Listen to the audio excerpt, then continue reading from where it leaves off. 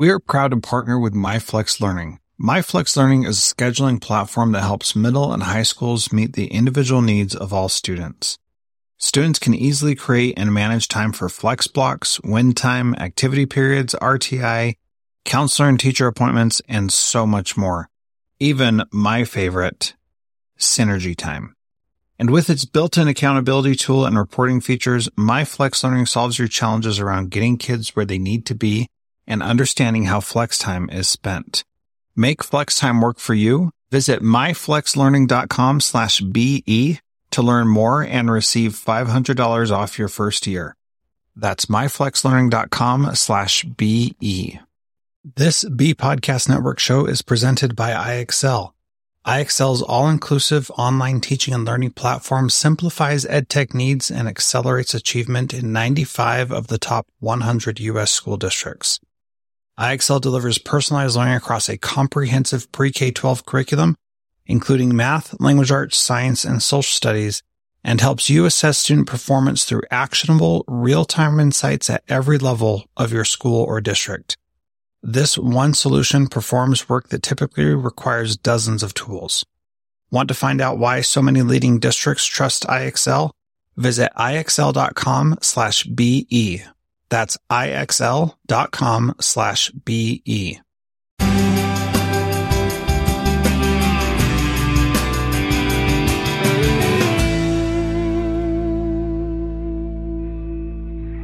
Transformative Principal, episode 111 with Frederick Lane. Today, I am really excited to have Frederick Lane on the podcast again. We are continuing the conversation from last week and talking about ways that schools and teachers can be safe and stay away from cyber traps for educators. This is a great interview, and I learned so much and continue talking to Fred long after the podcast was over because it is such a fascinating conversation and he is such an engaging person. I hope that as you listen to this, you will find ways to help your school, help your teachers, help yourself be a better communicator, and to make sure you're staying within professional boundaries to give yourself and your students the best shot at a positive future. If you'd like to learn about all the things that I've learned from doing this podcast, please sign up for the newsletter and I'll send you the top 5 ways you can be a transformative principal. I'm less concerned about teachers communicating directly with parents. I actually don't think that that's a huge problem unless there's some argument going on or some major disagreement because, they're adults. Theoretically, people can hold civil conversations. But if any teacher is listening to this and they're engaged in a digital communication or digital conversation with parents that is starting to get ugly, then they need to have the mindfulness to step back and get someone else involved in that conversation. So, if there's some disagreement, getting a principal involved, and with all of these communication methods, there's not a lot of problem with including other people in the conversation. Or if for some reason you're using a form of communication that doesn't make that easy, stop using it and use something else like email with CC or group text messaging or group Facebook messaging. We have so many options that there's no reason not to use them. That, I think, goes triple for students. My general rule of thumb, and I feel pretty strongly about this, is no unmediated electronic communication between a teacher and a student. It just is too fraught with peril. And I think that teachers who argue against that, I think that they're really running a risk of letting the student get too close, creating that false sense of intimacy, oversharing personal information. Again, having had teachers in my family, I absolutely understand the situation in which a student looks to the teacher as a confidant, as someone who can help with a situation they don't feel that they can discuss with anyone else. But given the risks in terms of electronic communication, I still think it's vitally important that the teacher always include a colleague, a superior, parents if it's appropriate, a school counselor if it's not, someone else on that conversation, even if they're just a passive listener, to make sure that there are no problems, that there's no sliding down that slope that we're concerned about. Yeah, I think that's really good advice. Well, and again, think of the two things. As you pointed out, you want your teachers to be humans. You want them to have an empathetic relationship. My argument is that the mediation of digital technology inherently strips out that humanity. So why not make it safe? And if you need to have that empathetic conversation with a student, do it in person. And obviously, again, under circumstances that are not creating, the appearance of impropriety. But if it's that serious a conversation, then you shouldn't be doing it digitally. Yeah, that's an excellent point. And as you're talking, I'm thinking of situations that I've experienced, or as a principal or as a teacher, and how those things you need that mediation, right? And how powerful that can be to just, if you're texting a student and your principal is getting all the texts also, you're not going to say something that's inappropriate, hopefully, right? Well, you do. Right. But if you're doing that on your own and the conversation goes to a different task or a different topic, then you need to be able to say that, I've got an out. And it's easy to have an out when there's a third party. It's not so easy to have an out when it's just you and the student. And I think that's a great idea. No unmediated electronic communication between a teacher and a student. That sounds like a really good way to keep yourself out of trouble all the time. Well, and I think you've stated it really well, Jethro. That's exactly what I'm trying to get across here. And I think if you combine it with what you had said earlier about the fact that we all recognize the value of the relationship between teacher and student, every single one of us who's done anything in life can point back to a teacher who motivated them. And it wasn't someone who was aloof and cold and distant. It was a teacher that you really connected with. And I cannot underscore enough how much I agree with that, how valuable that is.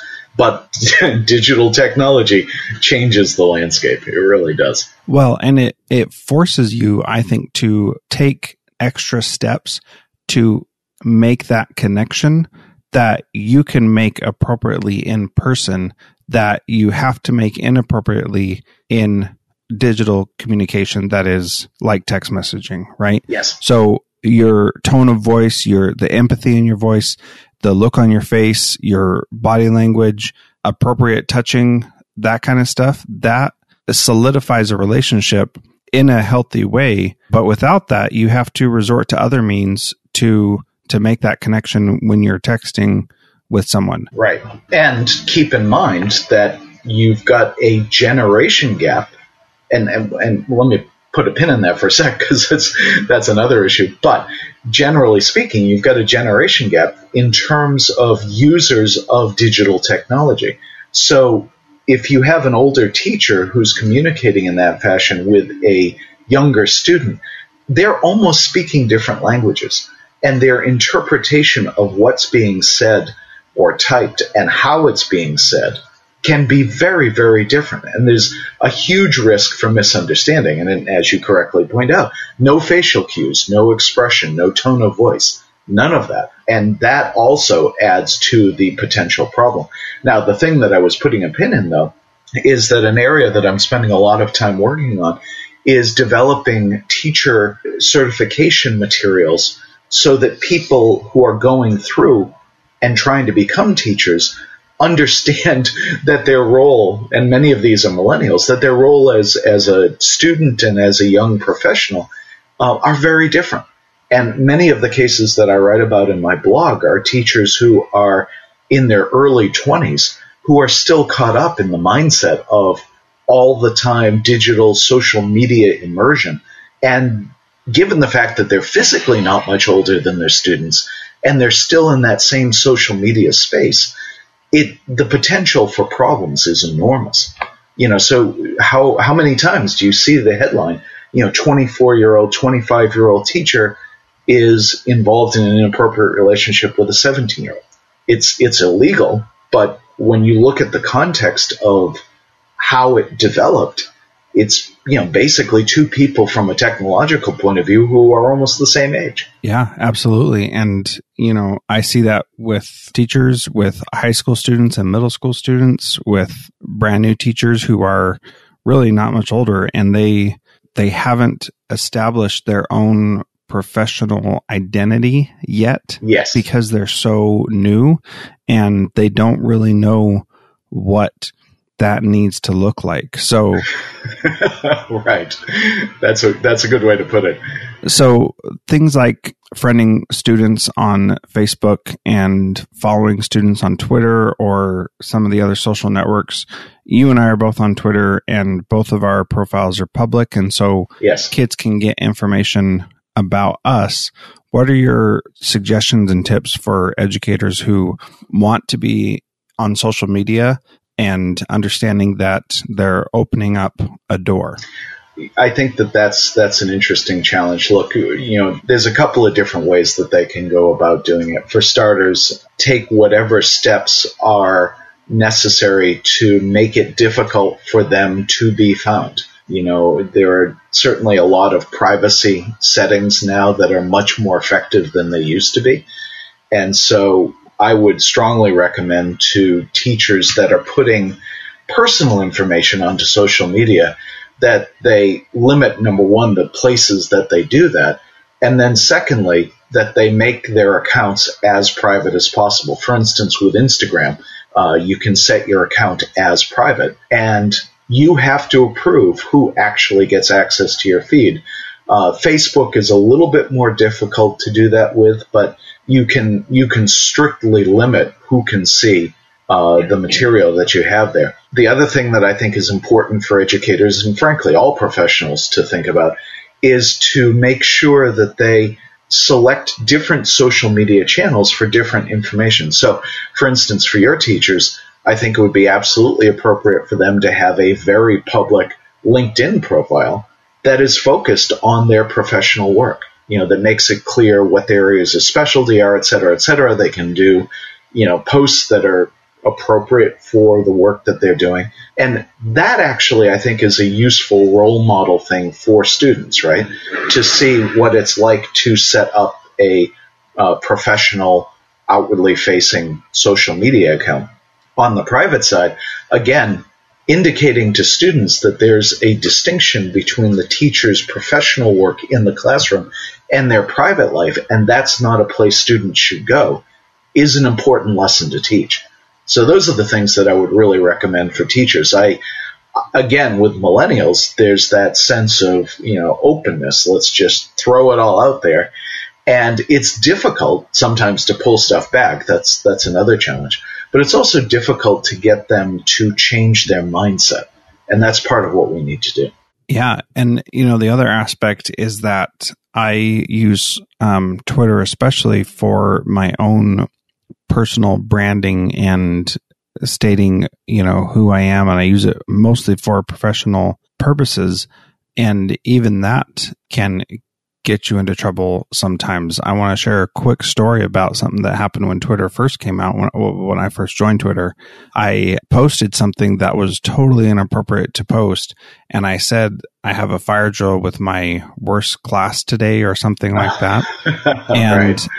Not thinking, I had that pulled into my blog. And so on the sidebar that was showing up on my blog, which was linked to my school website where I had all my students go for assignments. And the next day after that fire drill, my whole class was really upset and frustrated. And I could just tell that they were being super snide and very disrespectful. And I was all offended that, these kids were treating me so horribly. And so I asked them, what's going on? Why are you guys acting like this? And then one kid had the guts to say, you said that we were your worst class and we're all mad about that. And I was like, what are you talking about? I never said you were my worst class. And then they said, yeah, you did on your blog. And I was like, okay, well, I didn't actually say it on my blog. I said on Twitter, which is linked, but I see the issue. And they saw that as very offensive for good reason. Yeah. And I felt badly about that because that was not appropriate for me to do. And I didn't understand that that could be a problem for me later.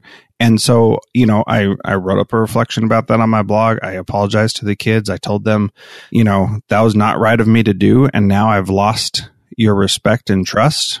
And you know that I think that you're a difficult class to work with. So now, Right. now that that's out there, what are we going to do about this? And that's interesting. Yeah, it took a lot of work for me to get that class for us to have a professional relationship again. And that was a little thing that had a big impact on me personally, because, now I know I'm not posting anything negative on Twitter or Facebook, because somebody's going to see it at some point, and it's just not worth it for them to take that out of context or to understand it completely right. And it's a painful thing to go through, but it was a good lesson for me to learn from those kids that they have feelings too. And the whole class was upset with me. Well, and Jethro, that's a really brilliant example. For starters, it's great because the harmful impact is relatively minor in the long run. So exactly. it makes it a much better teaching tool. But, there's a couple of lessons that I would really underscore coming out from that. Number one is that kids will find it. That people who are educators need to understand the ferocious skill that kids have in finding material. They're obviously very curious about the people who have authority over them, who, with whom they spend hours and hours every day. And they're very gifted at digging stuff up online. And so, teachers need to remember that. And then the other thing too is that if there's something out there, it will come out in one way or the other. And so teachers need to get ahead of the curve. I mean, a number of the examples that I talk about in Cyber Traps for Educators, and these are extreme examples, but, there are people, for instance, who got involved in the adult industry years before and then decide to go into teaching, and they, think, well, I've taken a different path in life, I'm moving on, that kind of thing. And time again, stuff resurfaces. And so you just need to get ahead of the curve in terms of, talking to your school board or your principal or what have you. And it's hard. And that actually, by the way, is something that I think will change over time, is that we will be, because of the way the internet has made us all feel at one time or another, I suspect employers will get a little bit more easygoing about these kinds of things. But again, it helps if teachers get ahead of the game. Yeah, that is very important. And I really felt like writing a blog post and talking about that situation for me needed to happen so that I could point to it and say, yes, I made a mistake. Here's how I made it better. And here are the other things you can't see. But here's the just as public response to the mistake that I made. And I felt like that was what I had to do to be able to move forward and not have that held against me for, the rest of my life. So and it was a great lesson for kids, honestly. Yeah, I hope so. We'll see. We'll see. None of them are my Facebook friends now, and that was many years ago. So we'll see how that goes. Well, it'll take time. Yeah. So the last question that I have is, what can my listeners do to be a transformative principal in this area? It's such a great question, Jethro. I think that the simple answer is communication is the key to all of this. And I mean communication in several senses. I mean communication in terms of providing educators in their school communities with the best and most updated information about what is happening with technology. It's information about how kids are using technology. If we want educators to avoid cyber traps, they need to know how those traps evolve. They need to know how they arise. And the more information that we give educators, the easier it will be for them to avoid what really can be career-threatening mistakes. So that piece of communication is important. Obviously, communicating, hopefully not an incident-driven based communication like you had, but communicating with students on a regular basis about their responsibilities, about the idea of digital citizenship. The line that I use with people is that the golden rule can be updated, having kids post unto others as they would have them post unto themselves. That's a good place to start. It doesn't cover every situation, but it really gets people thinking about how do they want to be treated online and how should they treat others. And then lastly, if you're really going to be a transformative principal, find a way to get the entire school community involved in this conversation. Because, again, I come back to the idea that parents who are horrendously challenged and overworked and honestly, in some ways frightened or scared of what their kids can do with technology, they have this responsibility ultimately to provide the guiding principles that govern how their children behave. But they need help doing it. They need information. They need the support of the schools. So to the extent that a principal can be a moving force in that process, that's a huge, huge contribution to the school community at large. Yeah, that is really powerful. And that actually inspired another question. If you have a couple more minutes, is that all right? Please. Yeah, please go ahead. One of the things that I think we need to address at least is that many schools are moving towards a one-to-one technology to student ratio. And this, when the school is providing the technology, brings up a whole nother issue of these cyber traps. What is your best advice for schools that are moving in that direction of how to maintain those boundaries? And I think you already answered it, but I just want to make sure we're talking specifically about when schools provide the technology. Well, when schools provide the technology, and I actually honestly think that that's becoming a little bit rarer because of the bring your own device approach to this whole issue. But when schools provide the technology, they need to play a very aggressive and I think firm role in monitoring what kinds of activity takes place on their equipment and on their network. And, even as a big privacy advocate, I have absolutely no problem with schools saying to students, we're providing you this device. You need to be aware that we have virtually unlimited capability to examine what is being done. You need to understand that we monitor what kind of traffic flows through our networks. We maintain a record of what websites are visited, and we block inappropriate ones as best we can. It's not a perfect system, but that is part of our obligation in keeping you safe, and we take that obligation very seriously. The real problem, honestly, Jethro, that schools are facing is that kids are bringing cellular devices that bypass the school's network.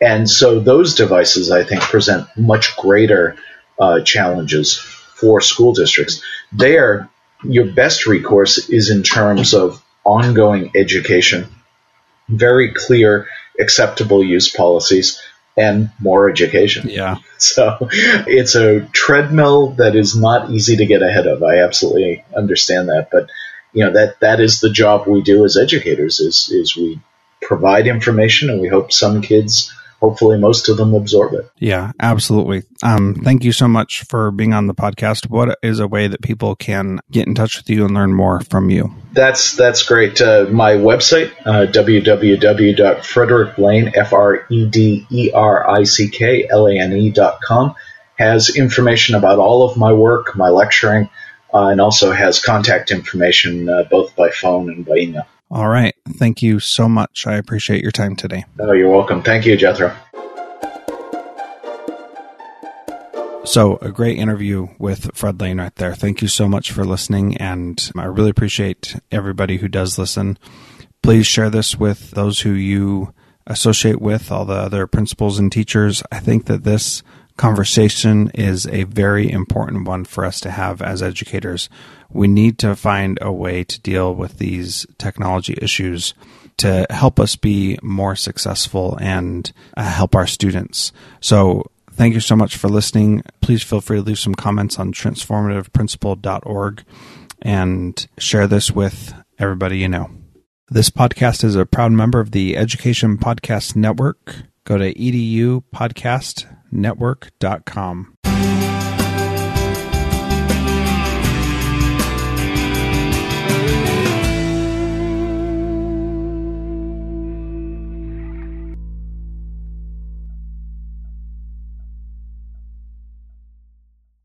Do you want to simplify your school's technology, save teachers time, improve students' performance on state assessments? You can do it all, but don't waste another minute. Head straight to ixl.com/BE to learn how IXL's research-proven teaching and learning platform can help you achieve all these goals. That's ixl.com/BE. There are lots of solutions out there for giving students what they need when they need it. But when do they actually do all of those things? You need flexible time. When added into your master schedule, Flex Time enables students to get extra help or intervention, meet with teachers, make up work, get physical exercise, and try new enrichment offerings. If you're thinking of giving it a try, check out My Flex Learning, which unlocks the benefits of flexible time without all the headaches you get with it usually. Its intuitive design and SIS integration makes implementation and training a breeze. Make your flex time work for you. Visit myflexlearning.com/BE to learn more and receive $500 off your first year. That's myflexlearning.com/BE.